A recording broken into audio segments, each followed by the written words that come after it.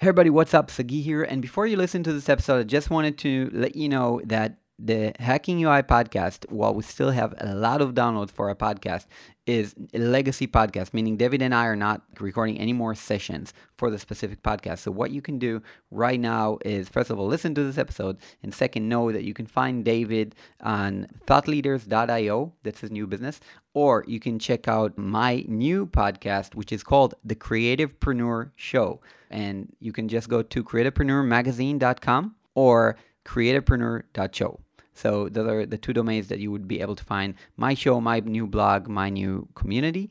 And I hope to see you there. Also, be sure to follow David Tintner and Sagi Schreiber on Instagram. We're both on Instagram. I'm also on YouTube. So you can check out the YouTube channel if you want to check out YouTube. Enough with my talking. Oh my God. So anyways, I hope you guys, though, connect with me and David on the different platforms after this episode. All right. Make sure to do so because we have so much new content for you. And enjoy, guys. Enjoy this episode. If you're good enough at something to charge people for you to help them with it, then you're good enough to charge them to teach them about it. Hello, hackers! Thanks a lot for joining us for another episode of the Hacking UI podcast, where we hack our way through product design, development, and creative entrepreneurship. I'm David Tintner. And I'm Sagi Schreiber. This will be the third episode of the third season of the Hacking UI podcast that we call Scaling a Career. In this season, we have 10 amazing guests for you that are leaders and influencers from a variety of different backgrounds. You'll be listening to our interviews with Brad Frost, inventor of the Atomic Design System, Noah Kagan, founder of AppSumo, Quincy Larson, founder of Free Code Camp and top writer on Medium, and more. We will release new episodes of this season every Thursday. So, for this season, we are thrilled to have two amazing sponsors with incredibly useful products, InVision and FreshBooks.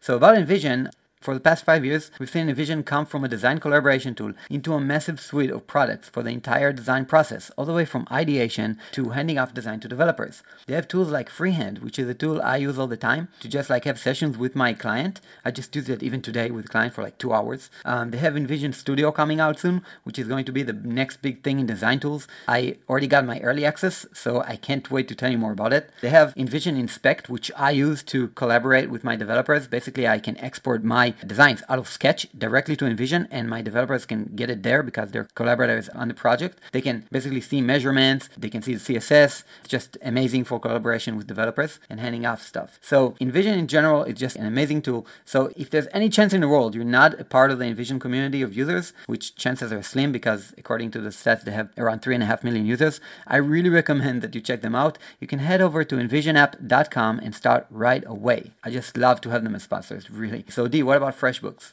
FreshBooks is the perfect accounting software for freelance designers and developers or creative entrepreneurs with a small business. FreshBooks is built from the ground up to work for people like us, let's say non-accountants. They have some really powerful features like integration with Stripe, expense tracking, and a customer support team that actually picks up the phone and works with you to find the perfect solution. Actually, my favorite part about FreshBooks is the super smart notifications they send, which show you the highest priority task you can do right now in order to improve your business. Again, if you're an experienced accountant and you're looking for the all-powerful analytical monster of a tool, okay, this is not it. But if you're like us and you're just looking to get some understanding of your business and keep track of things without wasting hours of your time, then this is exactly what you need. If you want to see what it's all about, FreshBooks gives you a 30-day free trial and doesn't even require a credit card to log in. Okay, so on to our episode today. Our guest today made an amazing choice in his career. He started out as a developer, but then found something he's passionate for and specialized on that one true thing and eventually built an amazing personal brand around it. We're talking about none other than Samuel Hulick, founder of UserOnboard.com and author of The Elements of User Onboarding.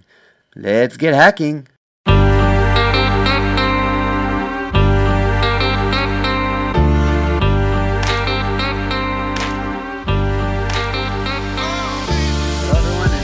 Another episode of the Hacking UI podcast, and we are today here with Samuel Hulick. Samuel, what's up? Did I say your name correctly? You did. It's not very often that it gets pronounced correctly, but you nailed it.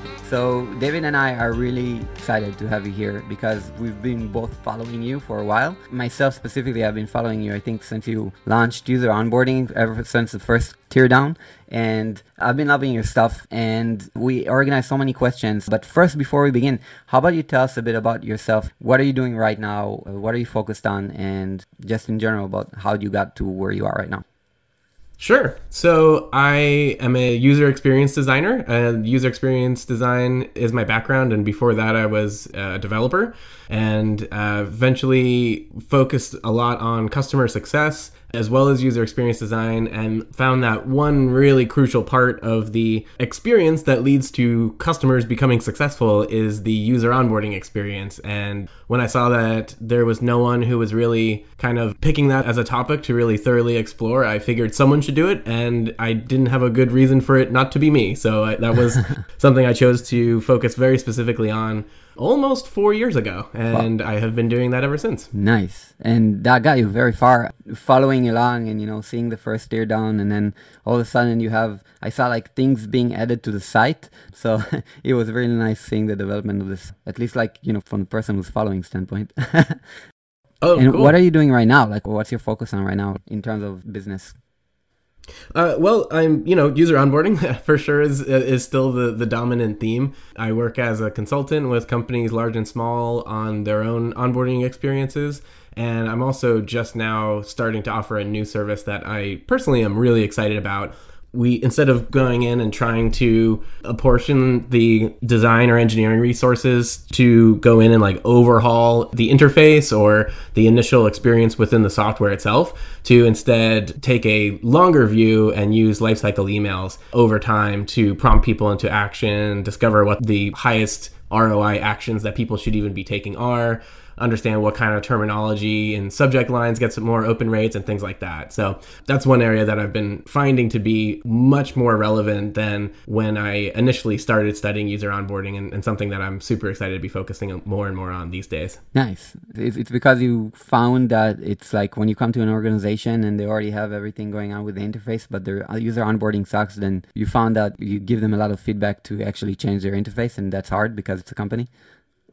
Yeah, exactly. It's something where most companies are by default in a constant state of trying to crank out features, trying to squish bugs, execute on their product roadmap. And I imagine most companies, if not all, feel like they wish that they could do more of that than they already are. So pulling resources away to apply them to something like user onboarding, in my opinion, is a very good idea, but I can understand how it's a difficult decision to make. And so a lot of times as a consultant, I will come in and make some recommendations that people are pretty excited about, but then it isn't necessarily immediately borne out in like an overhaul of the product or anything like that. So through my experience working with companies, I found that when the product itself can become a little bit territorial or difficult to like pull resources away from one thing to focus on another, emails are something that nobody really owns or particularly cares about, and you can just kind of go to town with. And it's also so inherently analytical and metrics driven as far as opens and rates and unsubscribes and what kind of on-site activity they caused. So for all of those reasons, I found that you can get a lot more bang for your buck by focusing on those as opposed to completely trying to overhaul your product, which I would also say is generally a good idea, but I just understand the reality of it. So can you walk us through that a little bit? That's really interesting insight. So basically, you're seeing that companies are able to implement email programs to test things with their users much faster than they are with their website itself or their app itself. Yeah, I mean, one of the fundamental concepts is that when you look at user onboarding in general, just as like a problem to be solved, you want more people to do more of the right things when they start. And what I find a lot of the time is that companies, even when they are in a position to invest in user onboarding, aren't necessarily operating from a high degree of empirical confidence as to what those right things necessarily even are. And so you can invest a lot of money in automating your experience within the software or changing your interface around. But if you're changing it around to get people to do things that aren't necessarily very highly correlated with customer success or, user retention in general, then you're kind of just rearranging, the furniture a little bit. So what I really like to do is use lifecycle emails as a prompt to get people to do more things like, hey, did you know that if you upload photos of your Airbnb listing, you're 6 times more likely to get quality responses, or whatever that sort of, call to action might be. And then see if indeed you can get more people to upload photos, does that actually correlate to them becoming more successful using Airbnb? If so, then you can take those learnings and then use that highly researched confidence to make some fundamental changes to the product. But I wouldn't recommend just going in and making some really big changes just based off of kind of gut feel or whatever that might be. And so emails are a great place to really rapidly iterate in a really lightweight way to discover what it is that you should be even getting people to do. And then you can make some changes to your marketing experience, your advertisement copy, your product itself. And then, of course, not only are the emails a research tool, but they're also really effective at getting people to do those things once you have figured out what people should do. So to me, it's really a win-win on all sides of the equation. That is so cool. Email is the new MVP, it sounds like. It kind of is, yeah. You can think of it, the term that I sort of use in my head is continuous customer development. So kind of similar in that sense, for sure. If you can go back and explain one term just to make sure that everyone who's listening understands. You said life cycle emails. Mm-hmm. What are life cycle emails exactly? I can start by, they are emails, of course, so that doesn't narrow things down very much, but that kind of is the basis. And then from there, it's probably easier to describe what they're not. So you may be familiar with getting email blasts or newsletters or things like that, where you sign up for something, maybe you opted in intentionally or maybe you opted in unintentionally, but then you start receiving emails that are basically created to be sent out in mass in a way that's not very highly customized. Maybe it's like, hello, first name, and it swaps out with your first name or something like that, but it's not really based off of your relationship with the product, and it's not really prompting you into action. It's more of just kind of delivering information or staying on your radar or letting you know about a sale or something like that. So those are very marketing heavy, and they're not very highly personalized. There's also a term called drip emails, which if you sign up like for a course or something like that, it will send out email that might be a little bit more customized to you, but it's still based on a fixed time interval where you just get an email every other day or every Monday or whatever that might be. And what's different about lifecycle emails is that they're very much focused on advancing your progress within the product, and they are custom tailored to helping you achieve that based off of what the product knows that you've already done inside it. So, in the example, like uploading photos to an Airbnb listing, if Airbnb knows that you created a listing but have only uploaded one photo, they could send you an email that says, here's why it's a good idea to upload multiple photos, and here's a big button for you to click to go and start doing that. And so in that way, it kind of deep link you into the product itself, and also have you tee you up with the ambition to take on one particular meaningful action rather than just kind of talking about themselves or whatever that might be. Does that distinction help? Or I can go deeper.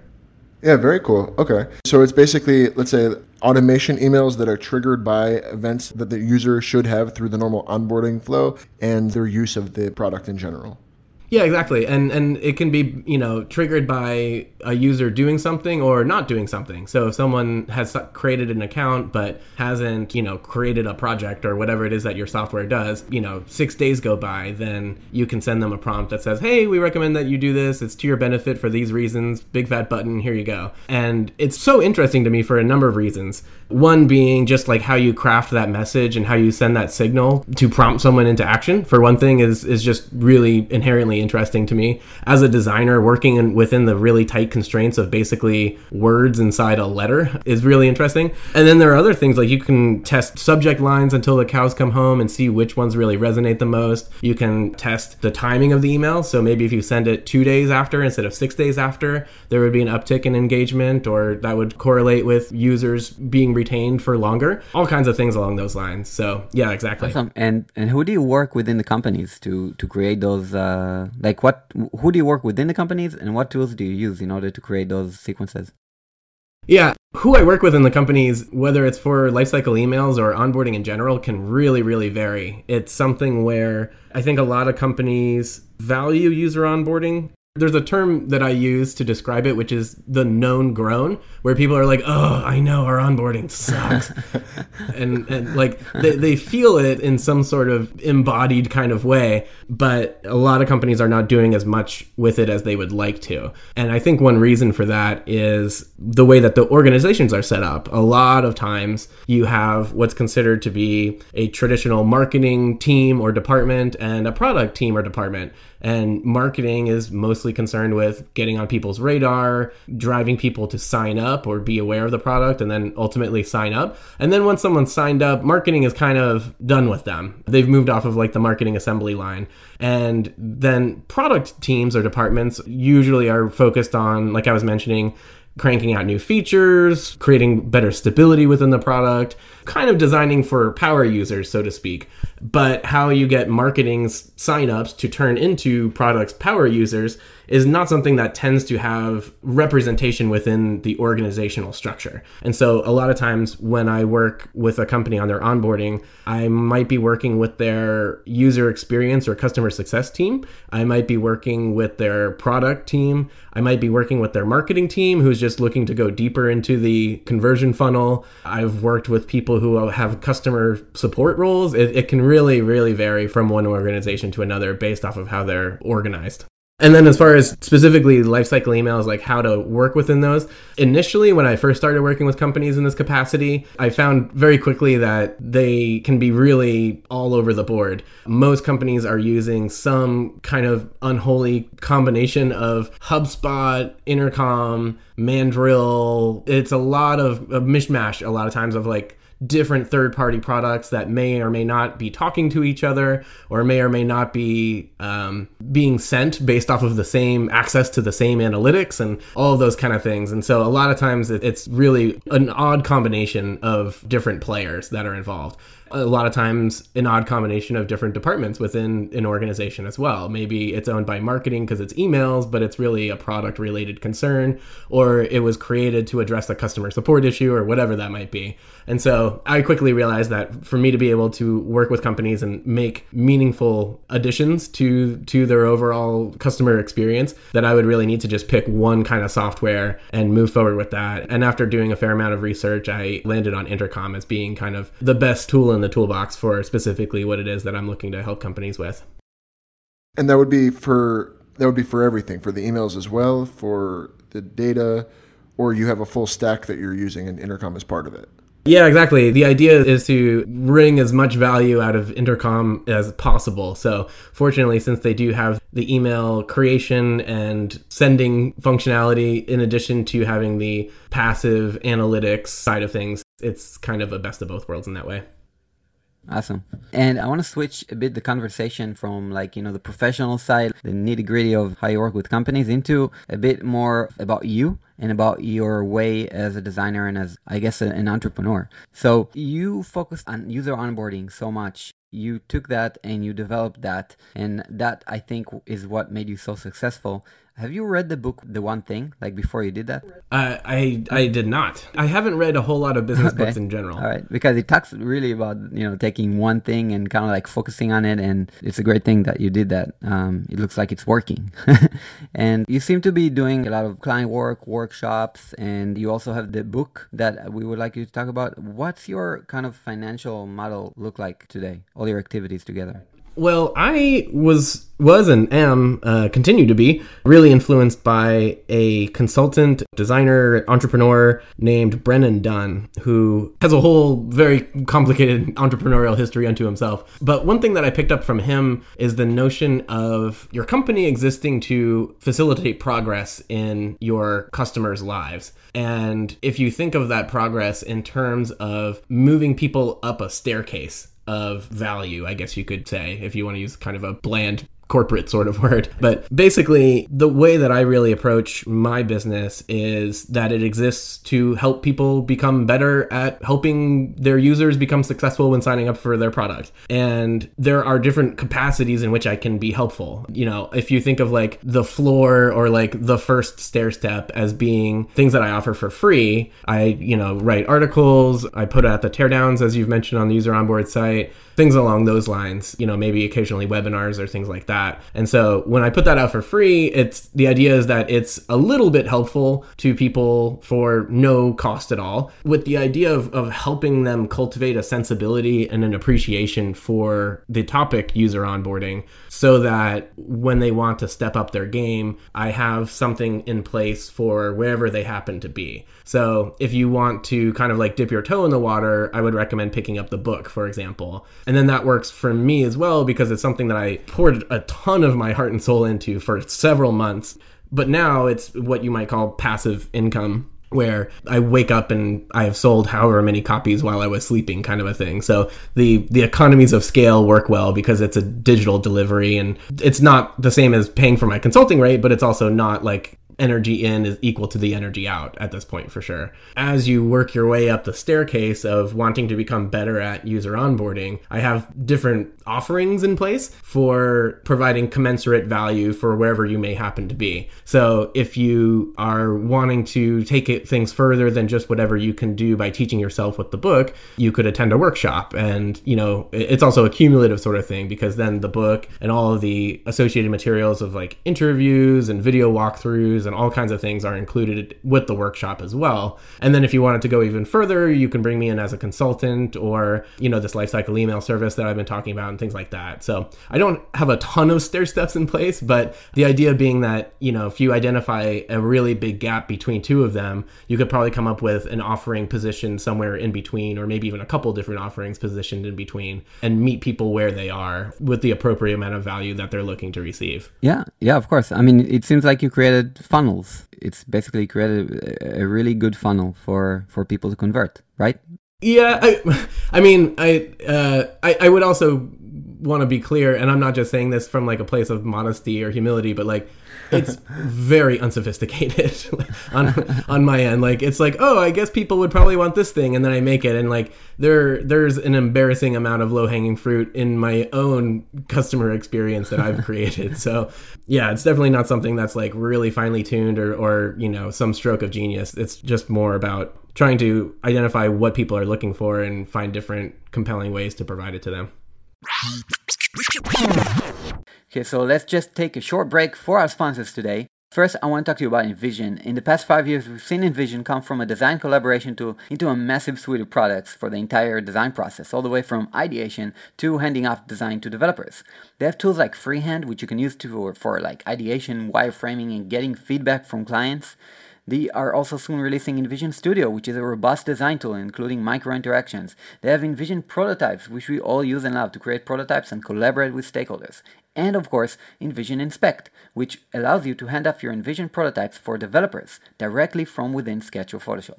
So, if there's any chance in the world you're not a part of the InVision community of users, which chances are slim that you aren't, because according to their stats they have over 3.5 million users, so I really recommend that you check them out, and you can head over to InVisionApp.com and get started right away. FreshBooks is the perfect accounting software for freelance designers and developers or creative entrepreneurs with a small business. FreshBooks is built from the ground up to work for people like us, let's say non-accountants. They have some really powerful features like integration with Stripe, expense tracking, and a customer support team that actually picks up the phone and works with you to find the perfect solution. Actually, my favorite part about FreshBooks is the super smart notifications they send, which show you the highest priority task you can do right now in order to improve your business. Again, if you're an experienced accountant and you're looking for the all-powerful analytical monster of a tool, okay, this is not it. But if you're like us and you're just looking to get some understanding of your business and keep track of things without wasting hours of your time, then this is exactly what you need.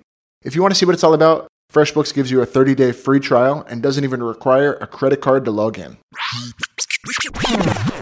Okay, so let's talk about the book for a second, because we haven't talked about it at all. So can you tell us a bit about that? Sure, what would you like to know? I saw it includes expert interviews, and it's an ebook, right? It's not like a physical book. It is not yet. I am strongly inclined to update it as a second edition and then probably do a print run, even if it's just kind of like as a vanity thing. But as of now, it is purely digital. Correct? Okay, so it's digital. It's I'm just giving a bit of info for the people who don't know about the book. Okay, so basically it's an ebook about user onboarding where you share all your tactics and all your strategy, whatever you learned past years, and it's full of images and examples. And you did it in Keynote, right?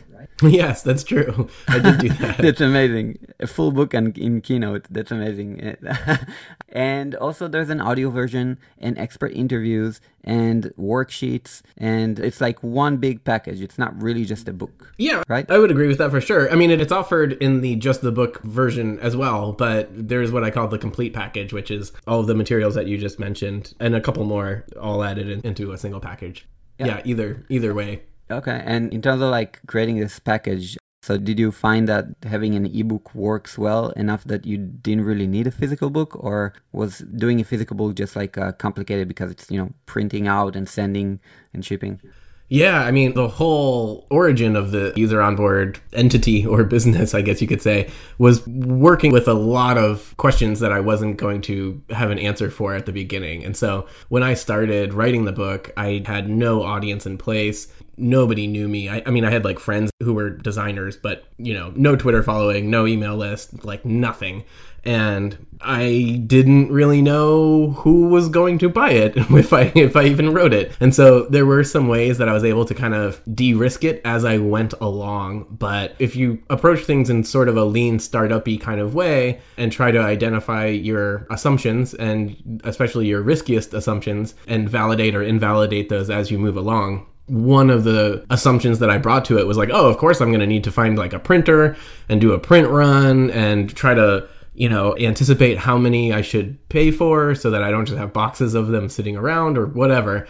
And then I was like, or maybe I just don't offer the print version and see what happens then. And I can say that I am aware of single digits worth of sales that didn't happen because it wasn't offered in print. And I have thousands of sales that did happen in digital only format. So it's definitely not something where I like learned a painful lesson. At least not one that I'm aware of. No, it's great because, a lot of people, I think, know that they can offer value and teach something and create an ebook, but they don't because they say, ebooks are ebooks and, they're afraid that they don't sell. But you created something that sells and has a great package around it and seems to be working. It does seem to be working. And I can also say that, I had a very strong sense of conflict in writing the book initially, essentially to be like, who am I to tell people what they should be doing with user onboarding? Like, I'm not recognized as an expert, and I didn't really even have like an audience at the very beginning. And so there's that sort of, what's the word? When you feel like you don't belong there. Imposter syndrome. Yeah. So there was definitely that sort of a feeling.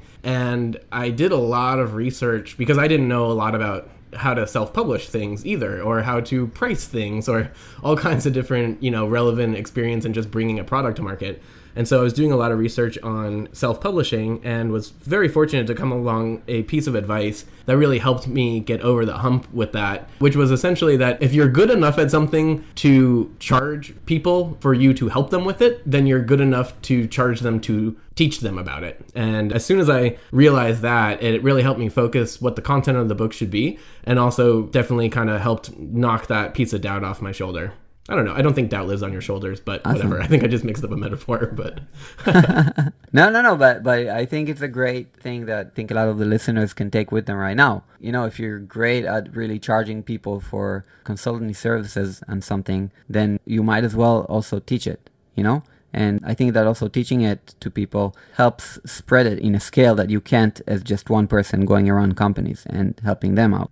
Yeah, and it's also something where, kind of one last element to the whole imposter syndrome sort of thing. One person who I was really, really lucky to have been aware of, to research a lot in the world of entrepreneurialism, in addition to product development, is Patrick McKenzie. And he said somewhat recently that the world needs a lot more people who are 2 days into something help educating people who are 1 day into something. And so I think that if you wait until you're a quote unquote expert, you maybe have amassed enough familiarity with something where you actually have a hard time relating it to people because you just have cultivated like such a sophistication on a particular topic, or you don't remember what it was like to be trying to wrap your head around it when you first started 30 years ago or whatever. So I would actively encourage people who aren't experts to try to put themselves out there and see if they can build that expertise in a legitimate and genuine way. But just putting yourself out there, I think, can yield much better things than you might be concerned about. Actually, it connects to a direct question that I had written down. Okay. So, because it's something that we try to kind of teach creatives as well. We have something called a Side Project Accelerator where we take people and tell them, hey, like, you're a professional, then, you should write about it, you should create a newsletter about it, and you should get audience around it because that thing will kind of help you out as a professional in your field. Mm-hmm. So do you think every kind of designer that's starting out, even people that are starting out, should start writing and documenting their process? Yeah, I mean, with the caveat that if you don't enjoy it, then, don't force yourself to necessarily. But, I would say that it is definitely a great way to market yourself and to expand your professional opportunities and options. So I'm definitely in agreement with you there. And I would also add that it's depending on one's philosophy, I think it's a very good thing to do for the world in general. That if you look at the history of humankind, the things that people have been able to accomplish because of our collective intelligence or, shared information with each other, that if you come across something that works really well or is a helpful perspective or an effective technique or whatever that might be, to share it with the world, I think is a great thing to do, even if it doesn't come back to you directly necessarily. So for all kinds of reasons, I'm a big proponent of sharing things freely and kind of approaching things in such a way that they're not really viewed as like a zero-sum game. Mm-hmm. Okay, cool. So back to you being a professional. Patrick McKenzie, I've been reading his stuff as well. And he's talking about where you get to the stage as a consultant where you need to kind of get more people to work with you in order for you to scale your operation. Now, how do you see it in your operations as a consultant, as one man? I mean, you can't split yourself between companies. Do you have any plan around like scaling your operation there? It's funny. I literally was just talking about this over dinner tonight. I have zero interest in growing a big company to just have a big company. I can kind of see how, that's sort of a pervasive value yardstick in the startup world. But if I can do something on my own, or if I can do something with a 4-person team, I would not want to do so with a 40-person team. I really like keeping things small, human scale, relatable, personable. From a sanity perspective, it's something where I really don't aspire to increase headcount. In fact, I would say that would go under the cons list of growing my operation. Yeah. So for me personally, I really like working alone or with like a very small group of trusted people, and keeping things kind of flexible and agile that way is a really nice bonus as well. So I do like the idea of scaling impact and legacy, and I am not opposed to scaling revenue, but I don't see creating an office building and getting up to, hundreds of employees and everyone like wears lanyards and things like that. That's totally not my not my goal whatsoever. I don't think it's any millennials' goals anyways. But the thing that I am like confronted with, like at least at the moment, when doing a bit of consultancy work, people are now starting to understand that, selling their time is not scalable in a way, and therefore a lot of people get people to work with them and then they manage them, but then the actual professional is not in-house with the company. So you know what I'm saying? So like you go inside the company, people want Samuel Hulick. I mean, you have all your stuff online, people appreciate your opinion, okay? And then even a situation where in some companies, if you come and say that you have people working with you, they would say, no, thank you, we want Samuel. So how do you go about that? Are you planning to work alone inside companies, or are you planning to scale that operation, even if for a few people just that you're managing? Yeah, well, I think that there are different ways to scale. If I were to invest a lot of my time in creating like a video course, I would probably collaborate with other people in making that, but I wouldn't be installing them as permanent fixtures in my business or anything like that. And then, back to like the stair-step metaphor, that would be theoretically at least fulfilling or meeting a market demand and would be coming at a commensurately relevant price point. And so, again, I guess it's really just a question of what your business goals are, but I'm pretty sure I could achieve outsized revenue without a one-to-one growth in the employee number. And so I think that there are a lot of different ways to scale. And so the ones that tend to be more automated and more self-serve on the consuming end are ones that I find myself more drawn to, which is also relevant because, that's what I focus on as a designer with software. So that's helpful. And then what you alluded to also, like the idea of people who build up some level of expertise on a topic, who then promote themselves out of actually working on the thing that they are skilled at, doesn't make a ton of sense to me. I'm definitely not in this position because I just want to have a business, and this one seemed like it made sense, but I could just as well be like selling pens or strip malls calls or something like that.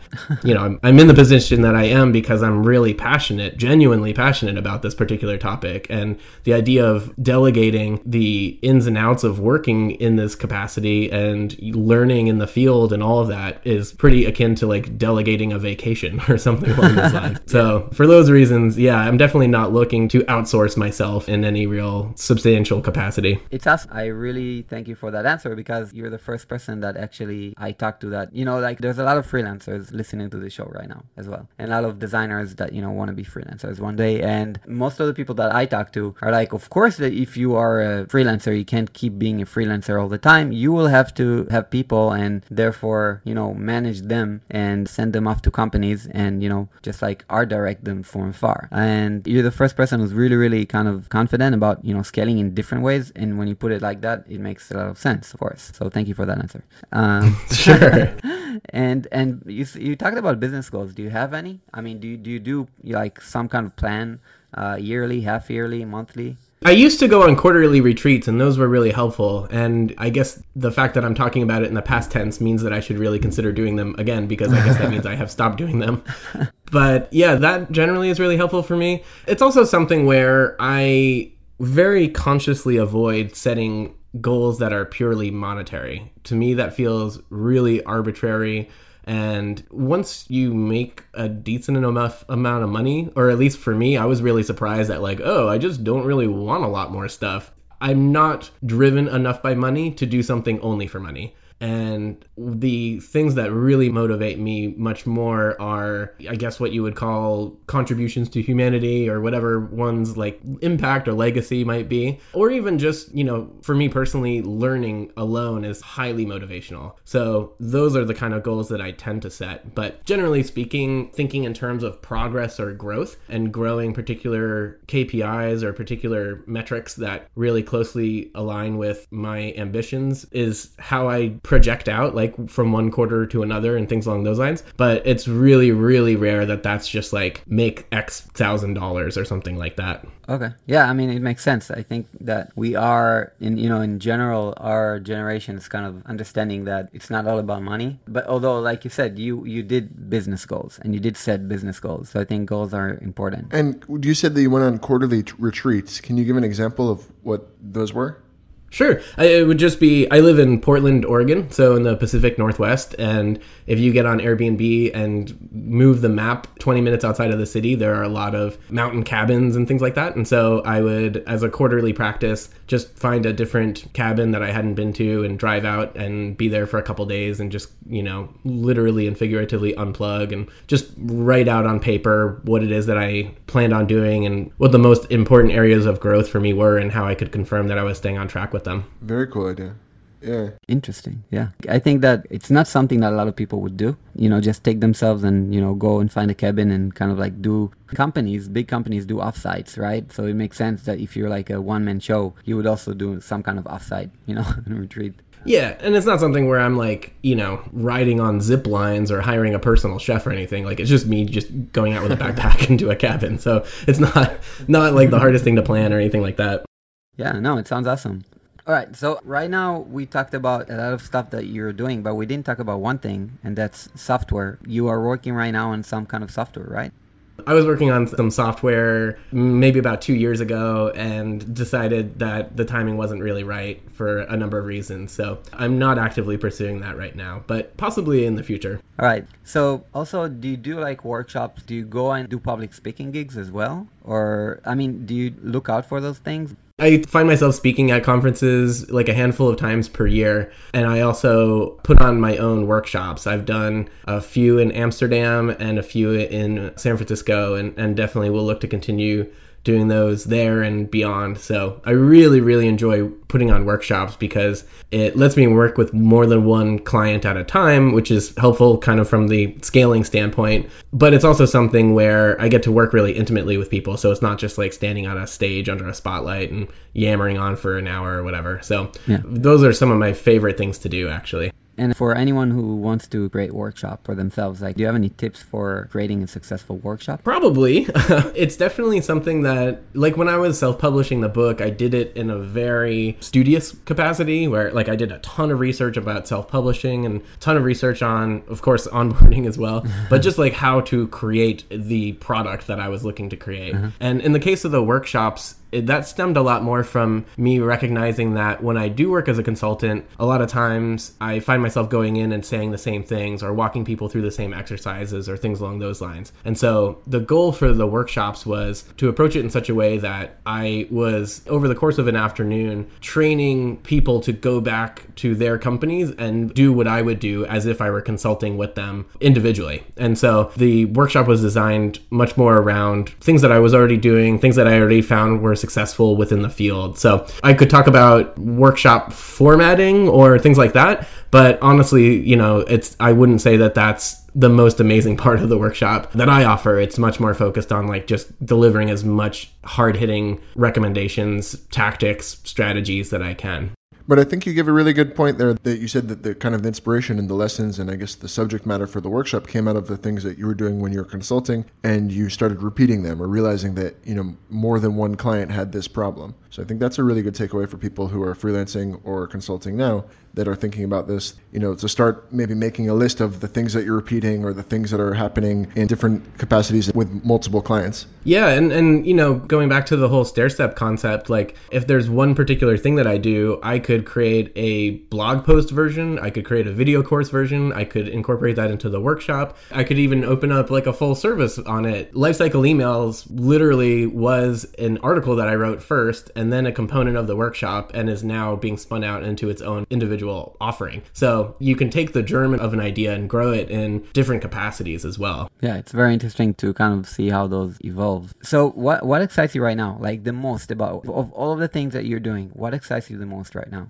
Well, I may be sounding like a bit of a broken record, and I'm not trying to come across as self-promotional, but lifecycle emails, I think the more time I invest in studying them and exploring that opportunity space, the more I come away excited about it in general and convinced that it's one of the highest ROI levers that you can pull within an organization. So that is definitely what's on my mind the most lately, especially with its sort of, like we were mentioning, like lightweight MVP-like way of going in and experimenting on an ongoing basis. There's a lot of opportunity there. There are a lot of different kinds of emails that you can send as well. And so all the nuance involved is just pretty endlessly fascinating to me. And that's really something that I think about very consistently these days. Do you think like every company should have someone in charge of lifecycle emails and, you know, onboarding, running experiments with lifecycle emails? I wouldn't say always, or I wouldn't say in that prescriptionist of a way, and maybe I'm a little biased, but yes, if I were to give you a short answer, I would say that there are a criminal amount of companies who have like 3 lifecycle emails total that go out, which is like, welcome, thanks for signing up. And then like 13 days later, it's like, your trial's about to expire. And then 2 months later, it's like, we miss you, come back. And like, it's just not adding value to anyone. It's not improving anything or helping anyone make progress. It was probably written by like an engineering intern 3 years ago, and nobody's just been collecting dust ever since. So, yeah. I mean, this is like literally, this is what companies have told me. So I'm not even making this up. And so, yeah, I would say you don't need someone, you wouldn't want to like staff it out if that's all you were doing. But there's so much opportunity to send back resurrection emails to people who maybe they signed up a year ago and it wasn't really relevant to them then, but it could be now. You can be sending annual upgrade emails to get people off of paying monthly and have them pay annually so you can get a cash infusion, I guess you could say. Anything that's tailored around getting people to take particular actions within your product. You can send them to-do lists with items that are customized as being checked off or not, depending on whether someone's already done them or not, so on and so forth. And to me, it's a really, I guess I would actually compare it to user onboarding in a way, where when I first started studying user onboarding, I thought that it was a pretty pretty narrow niche, and that maybe I could take a couple days and learn everything that I needed to about it. And then, here I am years later and I'm still learning new things. And I thought that the lifecycle email component of user onboarding would be a pretty tiny and constrained subset that would have some general best practices, but wouldn't just have like a whole universe of variety unto itself. And I can definitely say that it's kind of happening again in that sense, that the more I crack the hood, the more I see that there's a lot of complexity and possibility and therefore opportunity there. Yeah, awesome. And you also seem to be doing a lot of you're a great micro copywriter, if I can call it that. I mean, all your copy around the site and in your tear downs, it's kind of like full of humor and also like personality, I would say. So it seemed to be booming right now, in the design industry. Everybody's talking about UX writing and micro copy. What's your take on that? I think it's hugely important for sure. I have some experience in the creative agency world, and especially there, things are so focused on the polish and the reveal, the kind of like Mad Men, Don Draper sort of easel kind of a thing. And you would see a lot of interfaces being mocked up or comped up, and the copy just being lorem ipsum, that just filler that you're going to figure out later. And for me, it's pretty much the opposite. I always start from a place of trying to understand where someone currently is that they're not super satisfied with, and where they hope to be transported to with your product in their life. And then from there, it's pretty much like straight to the words after that. So just thinking about how to facilitate progress, meaningful, relevant progress for someone. But, a lot of that is providing verbal cues and prompts and establishing the right kind of tone and trying to generate the right combination of emotions in the person so that they are feeling properly motivated and oriented around the thing that they need to be doing at the time. Drumming up enthusiasm or just being persuasive in general is very much accomplished in the realm of words. And so the software world seems to have something of a cultural legacy of being focused on the visuals and doing a lot of the quote unquote thinking in something like Photoshop, and then sort of sprinkling the words in after. And I'm really happy to see that that's something that has really been shifting over the last few years, especially. But I do think that we still have a lot of baggage in just how products are created, as far as being things that are, patterns of pixels that display on a screen, versus thinking of products as meaningful change in someone's life, regardless of how you get there. Yeah, totally. Interesting thing that, there was such a big gap, between how software companies are using copy. And I mean, I worked at Fiverr like 6 years ago, almost 6 years ago. And Fiverr.com? Mm-hmm. So I was like their first designer 6 years ago. And back then it was clear that the copy should be personal and we should have like using slang. And the micro copy was not even a thing. It was just taken from granted. It was just, of course, we should use personal copy. And then in a lot of other software companies that I came in touch with, it was like everything was so cold. And I met so many product managers and people that were like, no, just use the word, okay on the button, Mm-hmm. And yeah, now it seemed to be booming, and I'm also happy for that. I think that actually you could, because you're a very good micro copywriter, you can take that and develop it as a thing of its own if you want.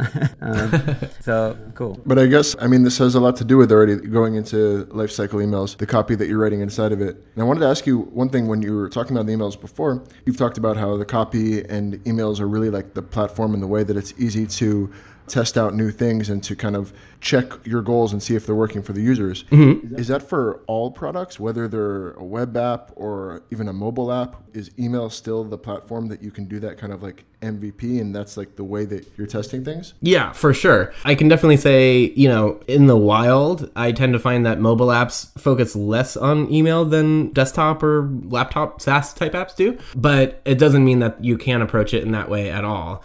With mobile apps, you're always facing different constraints when you're designing for mobile regardless. The screen is smaller, but it has an accelerometer, or you can use voice more naturally or whatever. There are all kinds of different trade-offs. And in the world of mobile, you have more things at your disposal as far as like notifications are concerned, things like that. But email is still, especially if you're using it even just as a discovery tool, much less a retention tool, still definitely something that you can use to drive a lot of engagement. So I would say that it maybe depends a little bit bit more on the context within which you're working. I can see some products as having a tougher sell for prompting a particular action through email, but that wouldn't necessarily be because it's mobile or because it's B2C or something like that. I think that if you have a consistent tone, that you can pipe that through multiple channels, and email is a really reliable one pretty much across the board. Yeah, I was wondering if maybe in the case of mobile apps, if notifications take over, or are they still not giving you the same effect that you're going for with the lifecycle emails? Notifications are something that, from an onboarding perspective, I haven't studied a whole lot. They are still messaging, so in that sense, they're definitely kind of sister options, but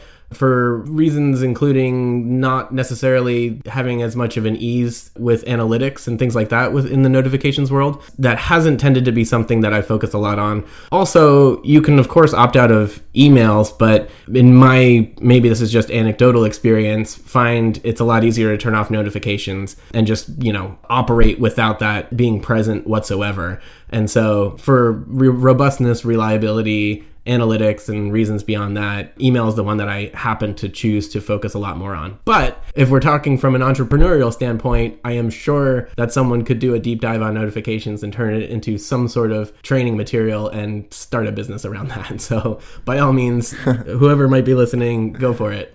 But that's a good point. Definitely, that even in the case where it might be the most useful, like in the mobile app, it still doesn't compare with email with the analytics and kind of the universal use. Yeah, I'm sure there are people who are like, of course you can have analytics for notifications, and I'm sure that's true, but it's not something that has fallen into my direct experience, especially as a consultant at this point. So I haven't really put it front and center on my radar exactly yet. So when you're working with a new client or a workshop, or you're giving advice to someone on how to get started with lifecycle emails, are there a few most important steps that you can tell them, like the most important points that you're seeing over and over that people should definitely be implementing? Yeah, I mean, from just a general, almost philosophical standpoint, the question that I always come back to is, how do you even know what people should be doing to begin with? You can create a tooltip tour within your product that points out all these different screens and features, but if that's not what people are finding relevant, or if that's not what's ultimately very strongly correlated with retention and engagement, then it's probably not something that you should be wasting their time with. It's kind of like a wild goose chase.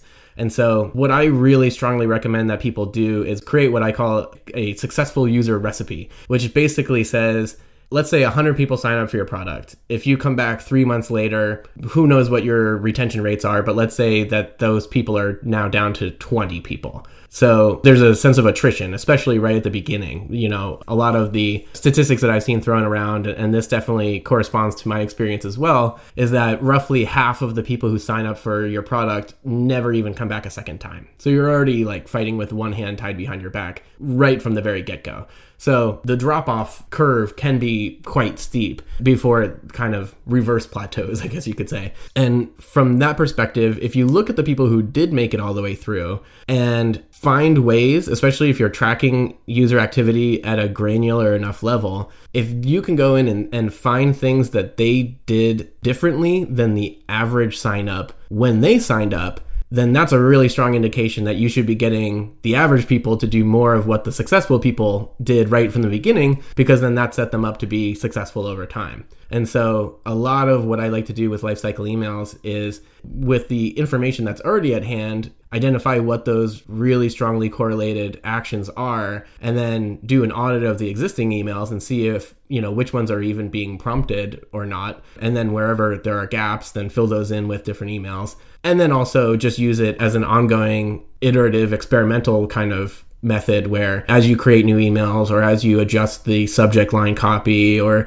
as you experiment with sending it out at different time intervals, see what kind of effect that has on people. Anything that leads to an uptick in engagement and retention probably means that it's an activity that should be promoted. Anything that doesn't have a really strong correlation probably means that there's opportunity lying elsewhere.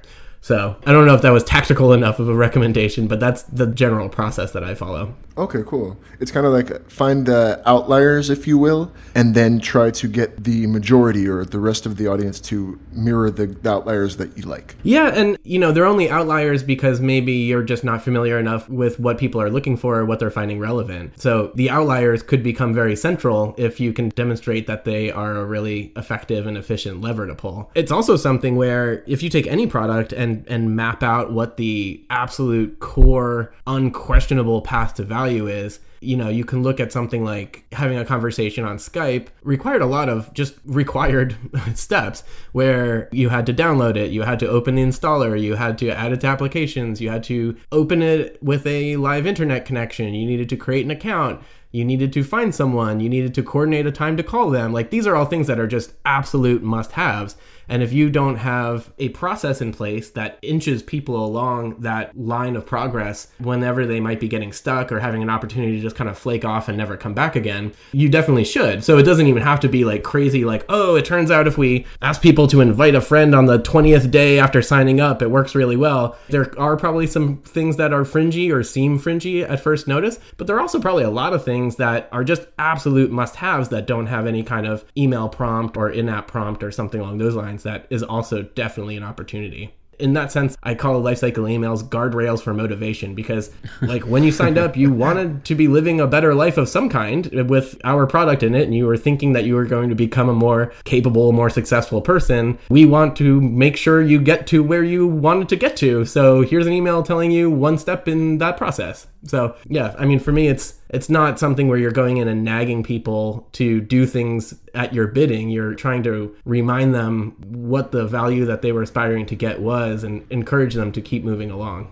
I think your take on that also is something that a lot of people have a fear when they're sending emails. When we're discussing newsletters or emails with people as well, that they're constantly saying, well, I don't want to badger people, I don't want to spam them. But if you can tell yourself that, exactly like you said, that what you're doing is you're actually helping them achieve their goal, and your copy and your messaging and the timing of the email is doing that, then you have nothing to to fear. You're not spamming them, you're not hurting them or something. You're actually providing them value and helping them achieve that goal. Yeah, completely. I 100% agree with you that if you don't want to spam people, don't send spam. There are ways to send really relevant, helpful emails. If you're genuinely invested in helping someone make progress in their life, you can totally do that in a way that's not badgering people or, isn't spoiling the relationship. And then on that note too, if someone signed up for your product and didn't do anything and hasn't been back for a week or two, what relationship are you really worried about jeopardizing at that point anyway? And on top of that, you can also send emails that people like to get. You don't have to just nag people to do things. You can also congratulate them on the things that they have been doing. Like some of my favorite lifecycle emails, Medium has one where if your post gets 5 recommendations, they send you an email and says, your post is on the move. And like, they don't even actually ask you to do anything. They're just like, by the way, congrats. And like, that's pretty much the extent of the email. So, or maybe they're like, imagine what it could do if you shared it on social media. Here's a Twitter link or something like that. So I recommend not just creating your lifecycle email system around telling people how inadequate they are,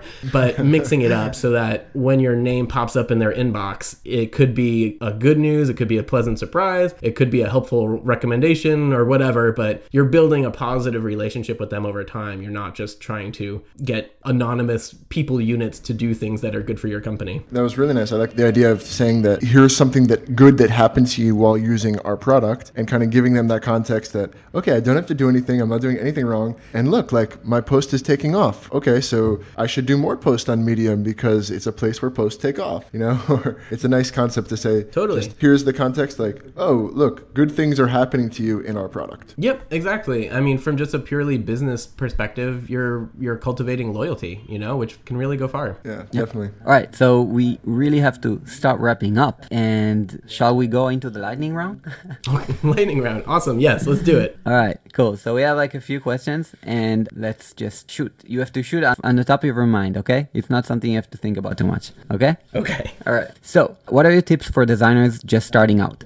My tips for designers just starting out is, speaking from a user experience design perspective, because that's what people reach out to me about for suggestions, I would say that there's a surprising amount of things that you can do to build up your expertise and experience in general without getting people's permission. So if you want to run a usability test, you can just do that. You don't even have to be paid by the company that you're reviewing. Like, you can just set it up, get 5 people to come in and set up a camera and make it happen. And then you can say that you've done it, and you can say that you have that experience, experience and you can learn from it and benefit as a professional. So I think there's a lot out there that if you hear about card sorting or contextual inquiry or user interviews or all these things, like you can just do it. And I suggest that you just do it and then write about it and share your experience and enjoy the professional attention that comes along with it. Awesome. Okay. Now, what is your tip for freelancers? My tip for freelancers probably is to listen to Patrick McKenzie as much as possible, either from the standpoint of the whole concept of productized consulting really opened my eyes to different possibilities. Like we were talking about how to scale yourself as a consultant. That was a really big concept for me. He also beats the drum of just charging more in general and talking about what the finances look like on the business side and not necessarily like groveling for pennies. And especially if you can build up your reputation, then that's also very achievable and is always a healthy reminder, I would say.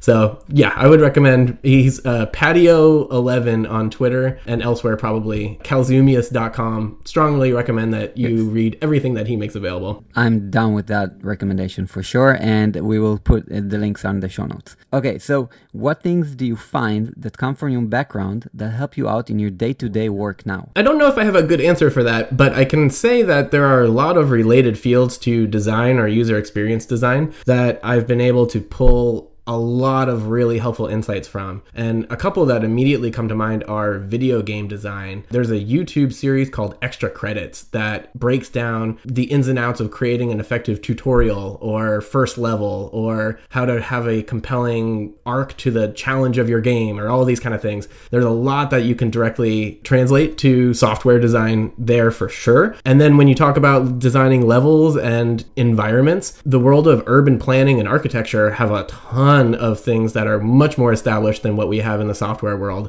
as far as the sort of conceptual metaphors cover each other pretty nicely. Like, you know, urban planners design for commuter traffic and we design for web traffic and things like that. So there are a lot of similarities there also, but video game design and urban planning have definitely been the two biggest related fields that I've been studying really intently lately. Okay, awesome. Now, do you have a favorite tool, app, software that you use regularly and you think not enough people know about? Well, as you mentioned with writing the book, I use Keynote for so many things. It's one of my favorite software products ever made, and it's free if you have a Mac, and I strongly recommend giving it a shot if you don't. But like promotional material, I wrote the book in it. I do a lot of planning and like idea sketching in Keynote. I create the teardowns in Keynote. There are a lot of things that I do. It's kind of like my personal designer's notepad, but in digital form.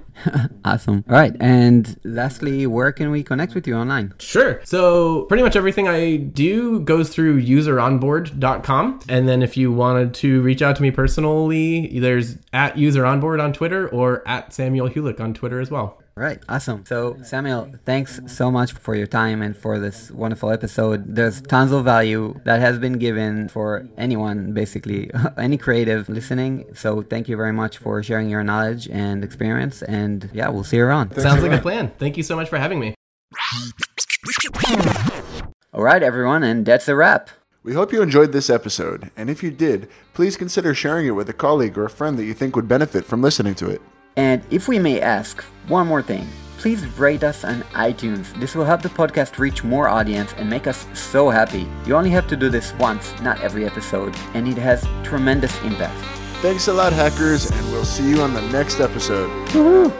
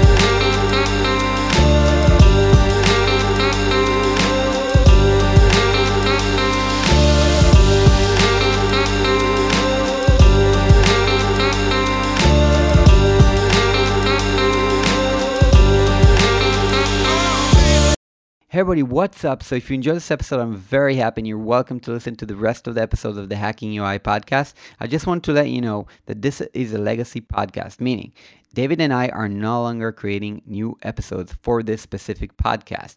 David and I are working on different businesses now, so just wanted to let you know that first of all, if you want to catch David, you can check out Thought Leaders, and that's what he's working on, thoughtleaders.io. And if you want to check out what I'm working on, I have a new podcast. It's called Creativepreneur, the Creativepreneur Show with Sagi Schreiber. And you would be able to find that on iTunes and any podcast app. And I would invite you to come and listen. And that's where I interview people that have built a lifestyle business out of their skills and passions. It's amazing. I interview so many different people that have amazing stories and will help you with your business, will help you with your skills, taking your skills to the next level and achieving higher goals. So if you're interested in that, I'm there, the Creativepreneur Show, and you can check it out also on YouTube.